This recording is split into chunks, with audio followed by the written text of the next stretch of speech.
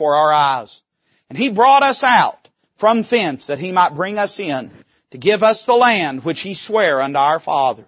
And the Lord commanded us to do all these statutes, to fear the Lord our God for our good always, that He might preserve us alive as it is at this day. And it shall be our righteousness if we observe to do all these commandments before the Lord our God as He hath commanded us. Let's pray together. Father, we love You this morning. Thank You for letting us be in the house of God. Now I pray that You'd take and consecrate these next few moments. Lord, may they be devoted wholly to Your glory and to Your will and to Your working and to Your word in this place. Lord, may we not make it about us. May we not draw the focus upon ourselves, but may we, Lord, instead have our entire focus on the truth of the Word of God and what You would seek to say to us today, Lord, that we might respond in obedience and that Your will might be exercised in our life. Lord, thank You for what You've been doing. Thank You for what You will do, and may Christ be magnified in everything that's said and done today. Lord, we ask all these things in that precious name of the Lord Jesus Christ. Amen. I want you to think with me for a few moments about the setting of our text this morning. God foretold a day when the sons and daughters of the Israelites would ask their parents about three different aspects of their faith. Let me just say this. It is the duty of every parent to be able to give a rational, biblical, and comprehensible answer to their kids about why we believe what we believe.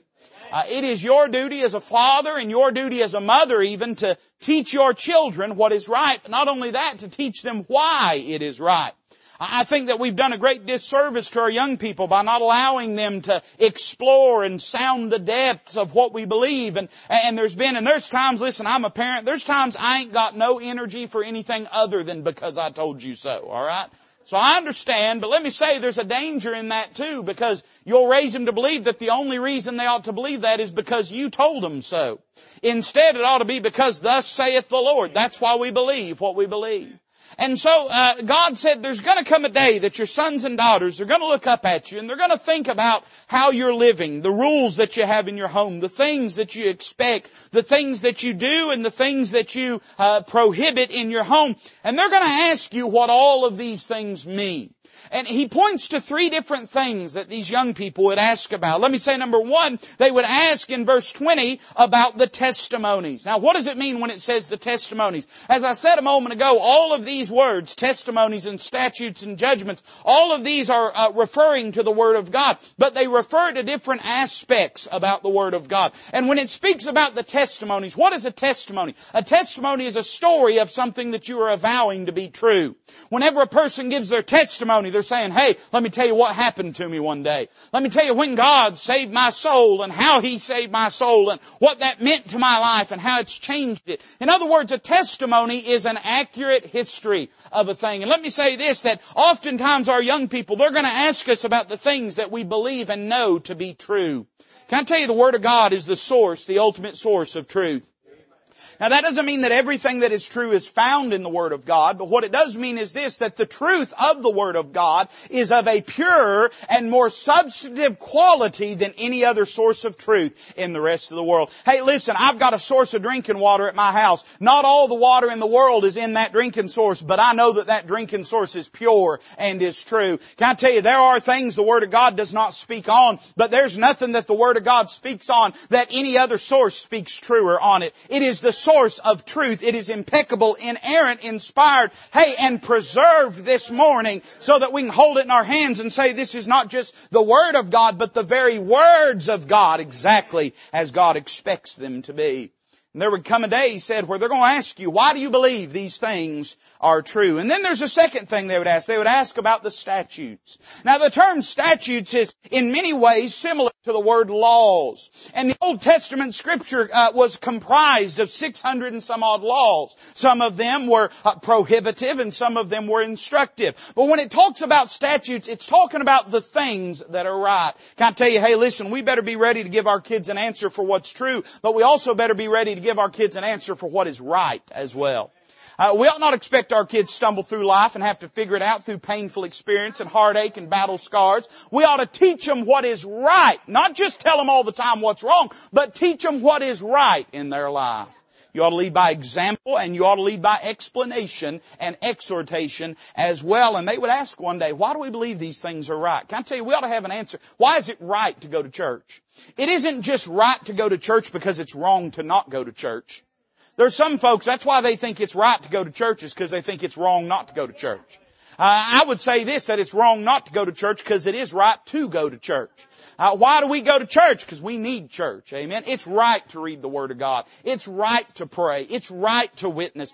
These are not just things that we do because we have no other alternative. We do them because they're the best thing. They're the right thing for our lives. So there'd come a day that they would ask, now, why do we believe these things are true? Why do we believe these things are right? But then he says this, the judgments which the Lord our God commanded you. Now, a judgment is an assessment of something.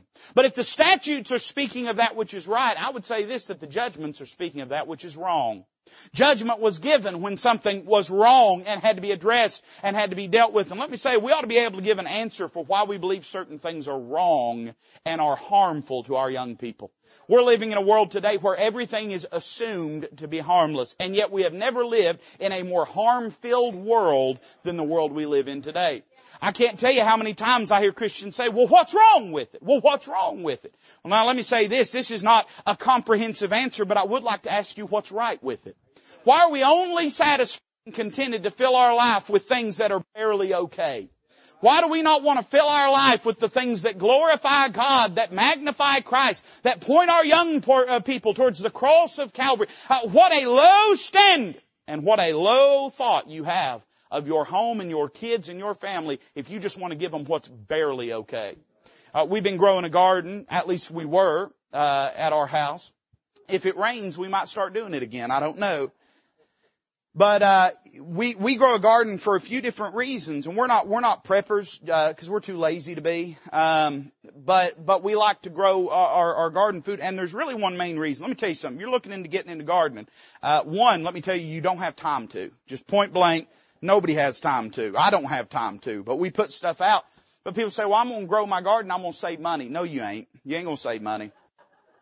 No, between the Miracle Grow and the Seven Dust and the fence and the posts and the nets and the tools, and you ain't gonna save money.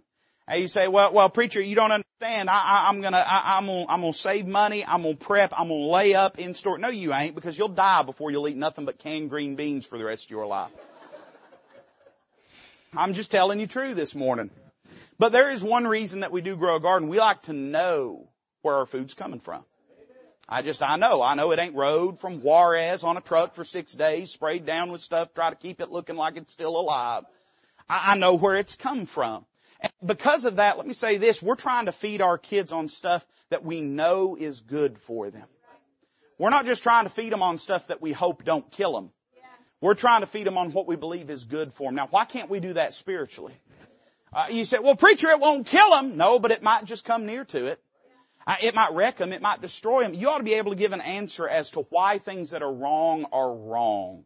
Don't just look at your kids and say, well, because I said so. And by the way, we have this same duty and responsibility to a world around us. That's why we ought to be biblically well-versed people, best as we can be. Nobody has to be a Bible scholar, but hey, we can all be Bible students. And we ought to know best as we can what the Word of God teaches. Well, these questions would arise one day. And the answer that is given begins down in verse number 21. And this is the answer that fascinates me this morning. He says in verse 21, then thou shalt say unto thy son. So this is God's answer. He says, this is what you need to tell him. Tell him three things. One, we were Pharaoh's bondmen in Egypt. That's where we used to be. Two, the Lord brought us out of Egypt with a mighty hand. And the Lord showed signs and wonders great and sore upon Egypt and upon Pharaoh and upon all his household before our eyes. And then three, and he brought us out from thence that he might bring us in to give us the land which he sware unto our fathers. I want to preach to you this morning on this thought, that he might bring us in. You say, preacher, why did he save me? Why did he bring me out? He brought you out so that he could bring you in. He didn't just bring you out so you'd die in the wilderness. He didn't just bring you out to change your zip code from Egypt to Sinai. He brought you out so that he could bring you into a victorious life where Christ gets glory and where he is pleased with the way we are living. One of the great tragedies, and I don't believe this is the case in our church. I hope it's not. I pray it is not, and I trust that it is not. But one of the great criminal things that occurs in child evangelism, and we have various things we do around here to try to reach kids with the gospel of Jesus Christ. And if that bothers you, I'm sorry. We may not be for you. I believe in reaching kids with the gospel of Jesus Christ. I'm not scared of doing that. I believe it's appropriate. I believe it's accurate. I believe it is biblical. I believe we ought to suffer the little children to come unto Him. I think we ought to. I like what Dr. Robertson used to say. You can't reach a tall one, reach a small one. Hey, some of you wish you got saved at a vacation Bible school instead of laying in a gutter somewhere. I'd a lot rather get them when they're at the Father's house and wait until they're in the pig pen. But one of the great criminal things that is done, obviously, in child evangelism is sometimes there's this mentality of, well, we got them saved, we're done. That's it. We have no more responsibility to them. Can I tell you, hey, listen, you win someone to Christ, you didn't get rid of a prayer, you took on a project. It is now your responsibility, your prerogative to help them grow as a believer and as a Christian. You know why? Because He brought us out that He might bring us in. What is the land that He's speaking of? Well, it's the land of Canaan. And the land of Canaan, while a lot of people will liken it to heaven, and I don't get mad at people for doing that. If you want to do that, that's fine. But the land of Canaan is not a picture of heaven in the Bible. You say, why do you believe that, preacher? Well, because there's giants there, and enemies and foes, and I would assume mosquitoes. And I'm going to trust there ain't no mosquitoes in heaven. I ain't got Bible on that, but I feel firm about it. And so the land of Canaan had all these problems, and it had to be conquered, it had to be taken. And so Canaan, rather than being a picture of heaven, here's what's a picture of: the life that God had for them. The life that God desired for them. The life that He wanted them to live. And in our era, in our dispensation, what is that picture? It pictures the life of victory in Christ Jesus. Now that does not mean sinless perfection, but it does mean living life as God intended for us to live it. Letting Christ have the jurisdiction, the governance of our life. Letting the Spirit of God fill us and use us. Letting the life of Christ live through us. The life that God... I'm not talking about status quo. I'm not talking about barely it. I'm not talking about Egypt at your back. I'm talking about the land of Canaan this morning. That's why God saved you. He didn't save you just to get you out of hell. He saved you to get you in something better. I want you to notice 3 thoughts with me this morning that I think are worth considering. Notice number 1, there's a word said about where He brought us out. Verse 21. This is how you begin your story. You say, then shalt thou say unto thy son, we were Pharaoh's bondmen in Egypt. Boy, I tell you, that's a succinct description. That's a little summary for 430 years of suffering that the children of Israel went through. When we think about where we were and what we were when God saves us, we're not that much different than the children of Israel were when they were in Egypt. In fact, there's an entire parallel between God redeeming them out of Egypt and God saving you from your lost condition. You say, preacher, how was it similar? Well, I thought about the land of Egypt, where they were. Egypt in the Bible is a picture of the world. It's associated with the world system and the world's treasures and pleasures and the world's desires. But beyond that, listen to how God describes the Israelites' time in Egypt. In Genesis 15:13, God says prophetically unto Abram, know of a surety that thy seed shall be a stranger in a land that is not theirs, and shall serve them, and they shall afflict them 400 years. Those 3 little statements sum up where you and I were before God saved us. I would say, number 1, Egypt was a land of spiritual darkness. When the Bible says that they would sojourn in a land that they would be strangers in. Now listen, any place that ain't your home is a place you're a stranger in. But when it says they would be strangers in that land, what it means is that it would be a place where their God would not be known, where their God would not be worshipped. It would be a place where the Bible would not be upheld. Let me tell you something. When you got born again, God saved you out of just as much spiritual darkness as lived in the ancient land of Egypt. Egypt was a place of idols, false god, occult, dark powers. We're told that whenever Moses would perform a sign, a miracle before them, that for many of the miracles, Satan would energize the false prophets and the sorcerers of Egypt to be able to answer with something that parroted it, that emulated it. And by the way, the devil always does that. The devil's not trying to sell you on something as radically different from God as he possibly can. He's trying to sell you on something that you believe to be a substitute of God. That's why a lot of people are dying and going to hell on the religious bus. Because the devil is driving it. He's done let them think that their religion's going to get them to heaven. He's selling them a false lie, a false assurance. But we find that Egypt was a place where Satan held dominion and sway. It was a place of darkness where God was not regarded and where God was not known. And what a picture of the lost person. Listen, he may have some vague comprehension that there's a God in heaven. He may have even been raised in Bible-believing churches where that he has an academic head knowledge, but in his heart dwells the same darkness that lives in every other sinner. The sinner's problem is not that he doesn't come to God. It's that in and of himself he can't get to God, and he doesn't know where to see God or where to find God. You say, well, preacher, how does anybody ever get saved? Through the light of the Word of God. That's how they get saved. But when you got saved, you were in a place of spiritual darkness. You may have thought you were religious. You may have thought that you were a good person. You may have thought that you were moral, and none of that carries any currency with God. None of it is interesting to Him. None of it has any value with Him. The only thing that matters is whether you know the Lord Jesus Christ as your Savior. If you don't know Him, then you're still dwelling in darkness. I got news for you though. He's the light of the world, and He can change your life. He can translate you from the power of darkness into the kingdom of His dear Son. It was a land of spiritual darkness. And then this is what God said. Not only would they be in a land, stranger in a land that is not theirs, but the Bible says that they would serve them.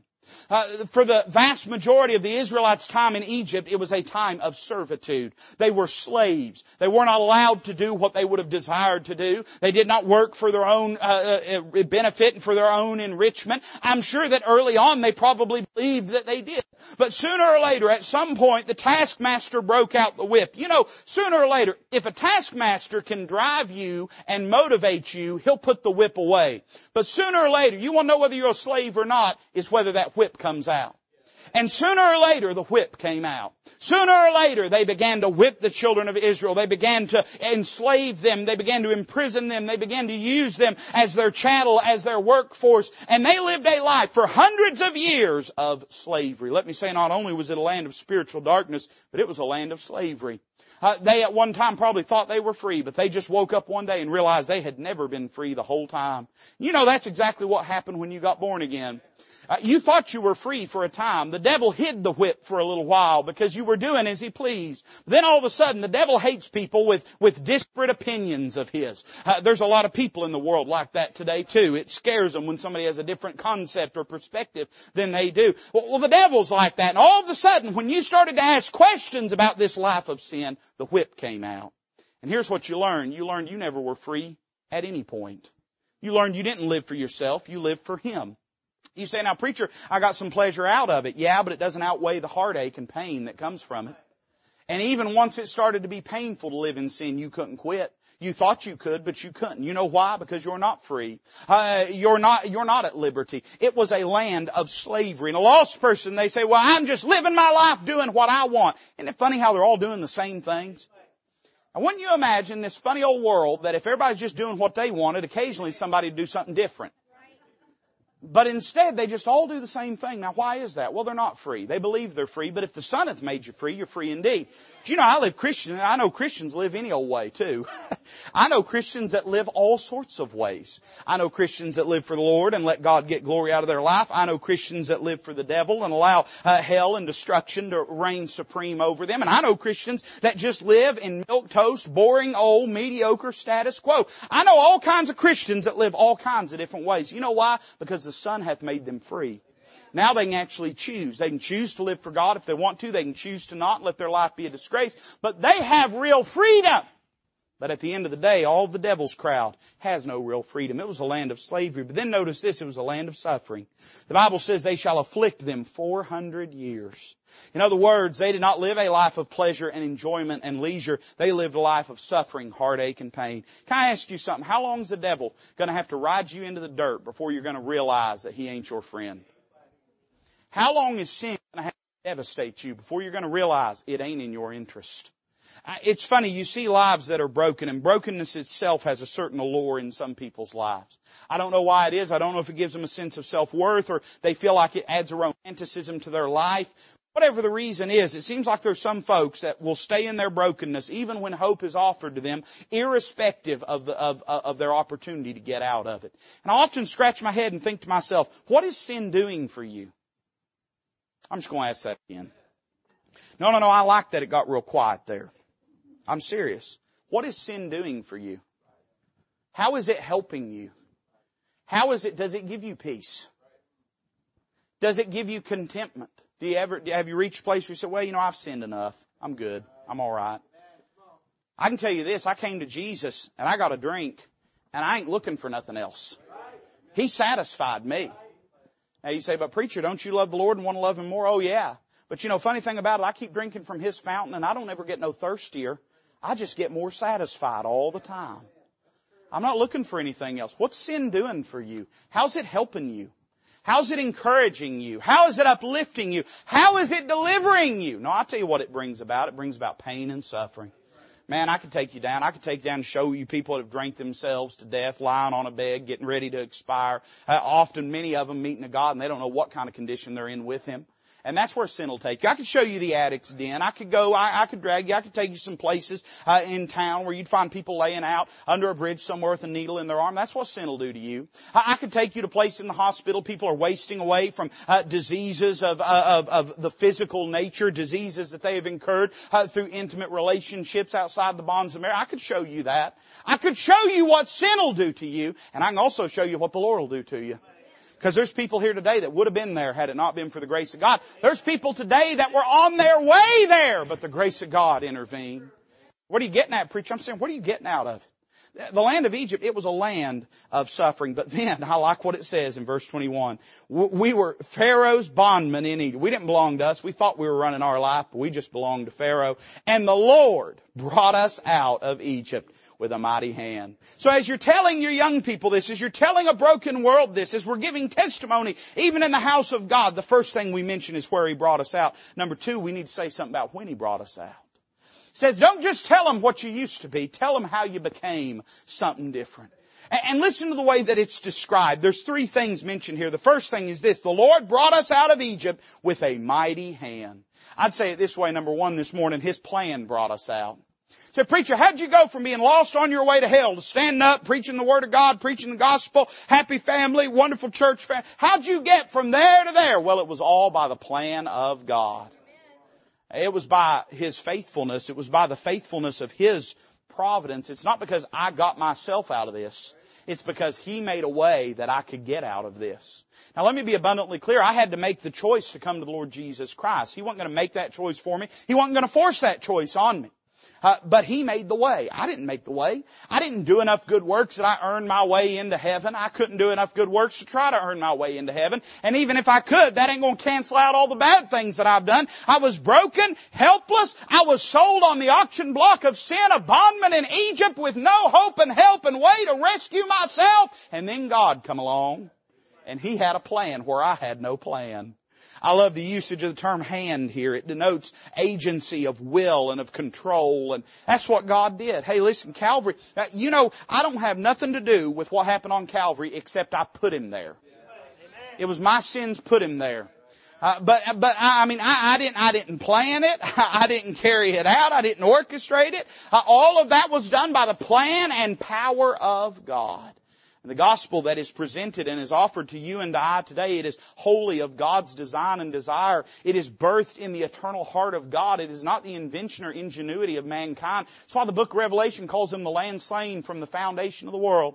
It's funny, the devil wants to come around and tell you that this whole Bible thing was come up with a few hundred years ago by people regurgitating ancient myths from places like Egypt and Assyria. One, that don't even hold water in a historical sense. You can go back and we can talk about it if you want to, but you want to know what God says about it? Hey, before you ever were a sinner, He already had pledged and promised to be a Savior. Before you were ever lost, He was already the Lamb slain from the foundation of the world. Hey, it was His plan that brought us out. You're saved here not because you got yourself out, but because He got you out. His plan brought us out. And then He says this, the Lord showed signs and wonders, great and sore, upon Egypt. Now what was it that permitted or allowed the children of Israel to come out of Egypt? How did God break the power of not just Pharaoh, but of the devil himself over that land? Because remember, the ancient Egyptians believed Pharaoh to be an embodiment of God, but rather what we find if we study the Word of God is Pharaoh was being wielded by the devil himself. He is in many ways a type of the coming Antichrist. He was the governor of the world system wielding dark occult power. And there's no question that the power that those sorcerers exhibited was real. It may have not been divine, but it was a power that was real. And how did God break the power of the devil? Well, He broke the power of the devil through His own power, which is stronger. What happened? Well, God would display miracles through the hand of Moses. Some of them they could replicate, some of them they couldn't. You know, it's interesting. They had no ability to bring forth the lice from sand. They could turn water to blood. They could call frogs forth. They could do a lot of things, but they couldn't turn sand into lice. You say, why is that, preacher? Because the devil can't generate life.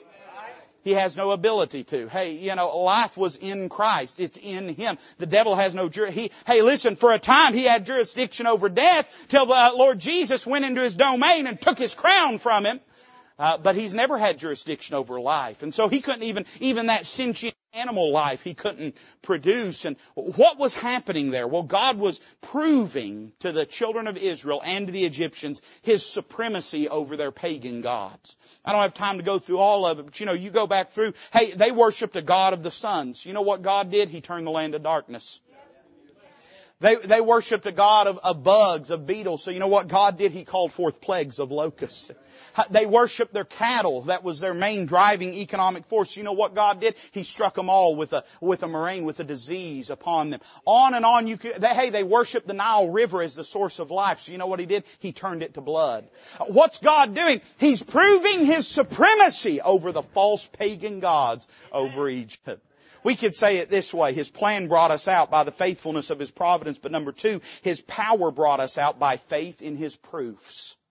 In other words, He showed up, showed out, and showed us that He is God. And then we responded in faith to that and said, I think He's right. I think He's God. I believe Him. He tells me I'm a sinner. I believe Him when He says it. He showed me that I'm a sinner. He tells me that Jesus is the Savior. I believe Him because Jesus rose from the dead. By His power, He has delivered us. He's broken the spell that Satan cast upon us. And that's why you're born again today. If you're saved by the grace of God, it's because, hey, your mind, which was once blinded from the light of the glorious gospel by the power of the devil, that those scales have been lifted, that you have been shown the truth and reality of your lost condition, and that Jesus Christ died on the cross of Calvary to save you, and you responded in faith, you believed that, you accepted that, and you called upon Him to forgive you and save you. You got brought out the same way they got brought out. He showed up and broke the devil's spell over you. And then I would say there's a third thing. He says this, and the Lord showed signs and wonders, great and sore upon Egypt. But then He says this, and upon Pharaoh and upon all his household before our eyes. Now, if you're a student of the Bible, you know that there were 10 plagues upon Egypt, and the first 9 didn't get it done as far as breaking Pharaoh's will. But there was a final plague that was offered, and that plague was the plague of the death angel.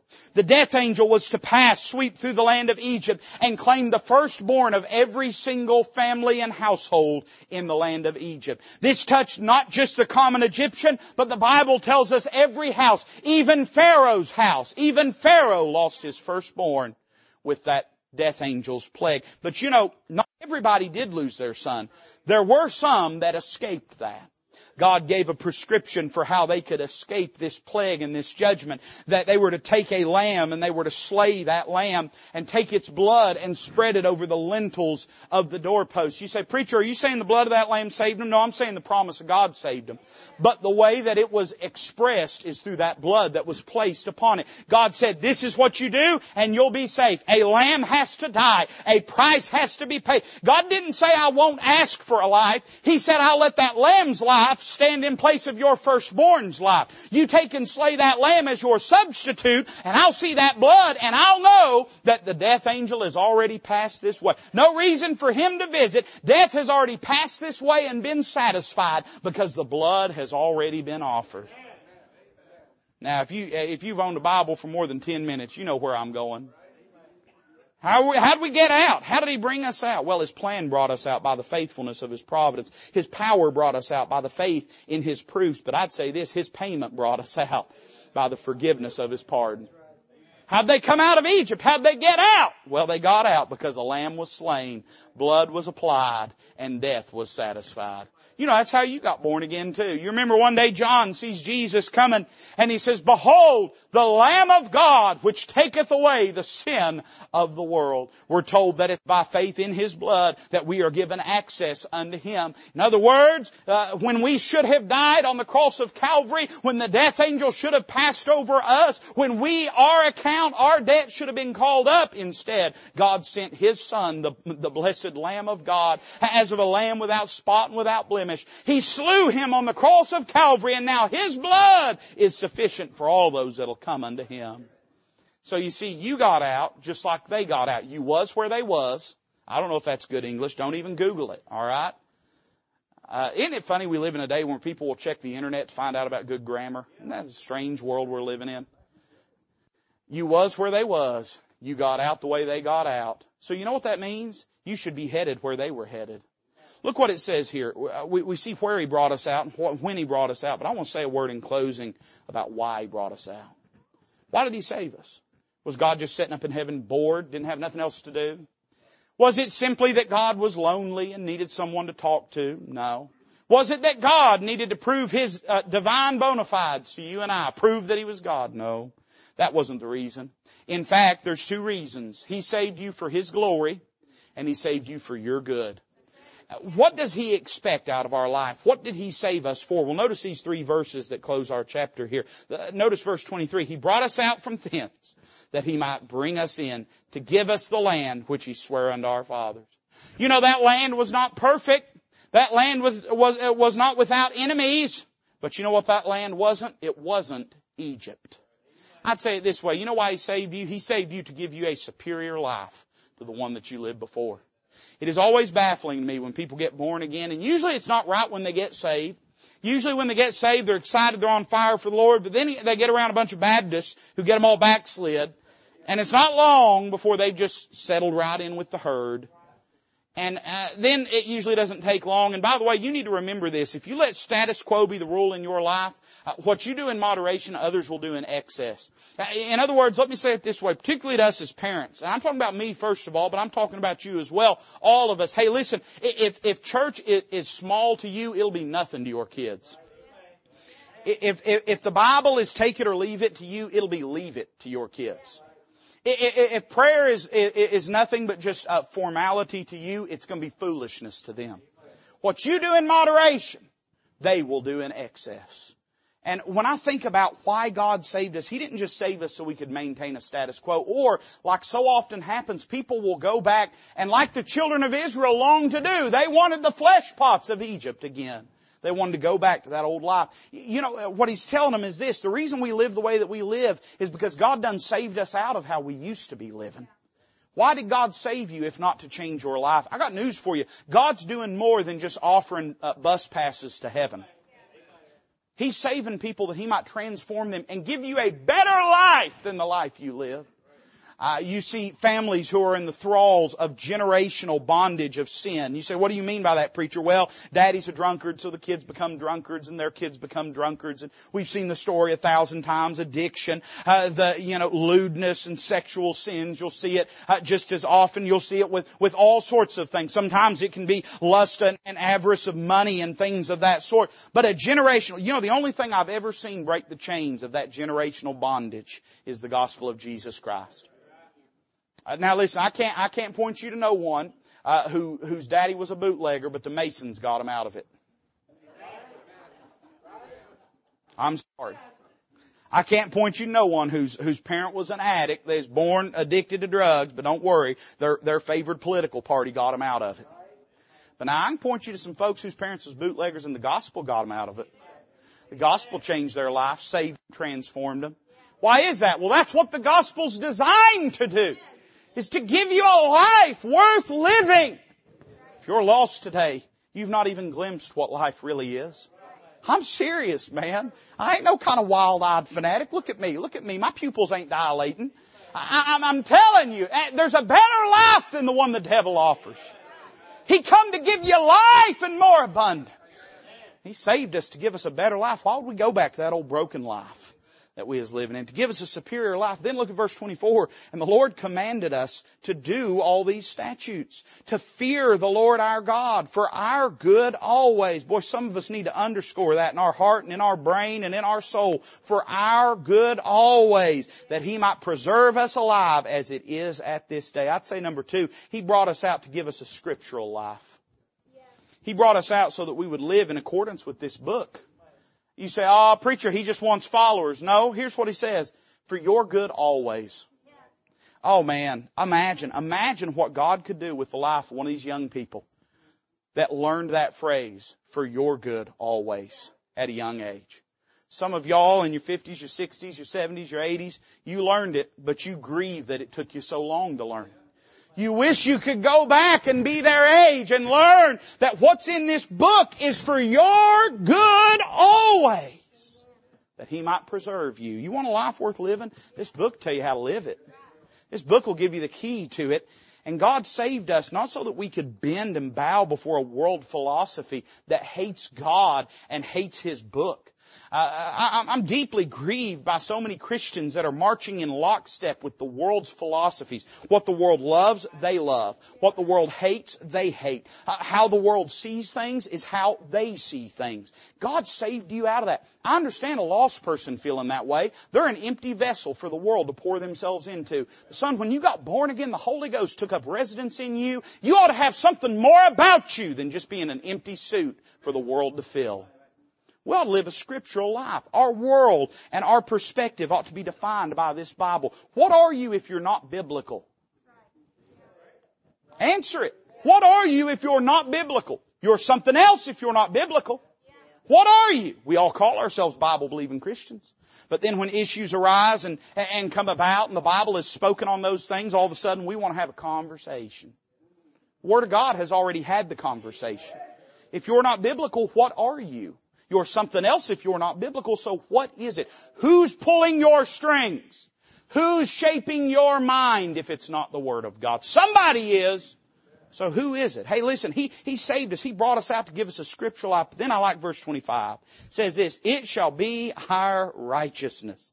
What shall be? Well, if we live biblically, it's going to produce righteousness in our life. It shall be our righteousness if we observe to do all these commandments before the Lord our God as He hath commanded us.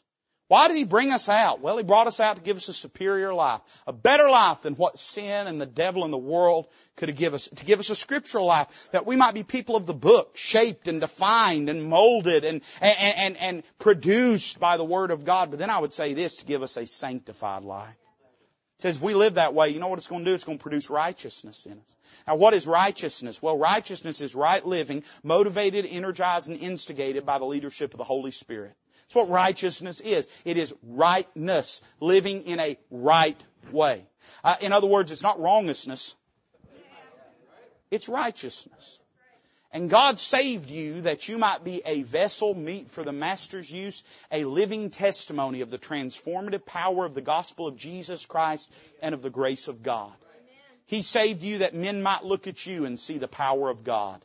That they might know that at one time, hey, you were a bondman, belonged, bought and sold. Your title deed was owned by Pharaoh, and your home was the land of Egypt. But now everything's changed. Why? Because He brought you out. And now the way you live and the way you behave is a walking testimony to His power that He can transform and change you. You say, preacher, He couldn't change me. Let me say, number one, that's naive. There are, I don't care how big and bad you think you are, there's people bigger and badder than you that God has saved and transformed.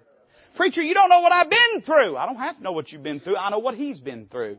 Hey, listen, I don't know what kind of sinner you are, but I know what kind of Savior He is. I know what He's done. I know the price He's paid. And as such, can I tell you this? If you're still in Egypt, you ain't got to stay there. You ain't got to stay there. Right now, the flesh, the devil, and the world are raising that whip above you, trying to keep you from running. But I got news for you. Hey, let me just send a little word down the line. Let me shine a little light in your darkness. There is hope and help through the gospel of Jesus Christ. You can come to Him and be born again. Maybe you are considering how He can bring you out. Well, He can bring you out the same way. His plan is the gospel. His power is His grace. And His payment is the blood of Jesus Christ. If you'll believe in Him and trust in Him, He can save you. But maybe you're one of these that's got out of the land of Egypt, but you're still hanging around the neighborhood of the wilderness. You're fully out, but you ain't fully in. So what do you mean, preacher? Well, you're saved. You're on your way to heaven. Nothing's going to change that.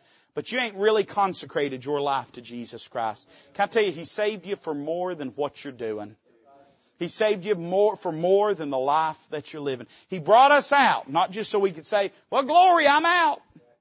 But that He might bring us in and give us a new life in Christ Jesus. Let's bow together this morning. Karen's going to play the invitation for us. The altar's open. Here's what I want first and foremost. There might be somebody whose heart is burdened for a loved one. And there could be two reasons, and there could be a lot of reasons. You come for anything that God's dealing with you about this morning. But there's two preeminent reasons if we think about our message. One, you might have a loved one still in Egypt, in the thralls and throes and darkness of sin.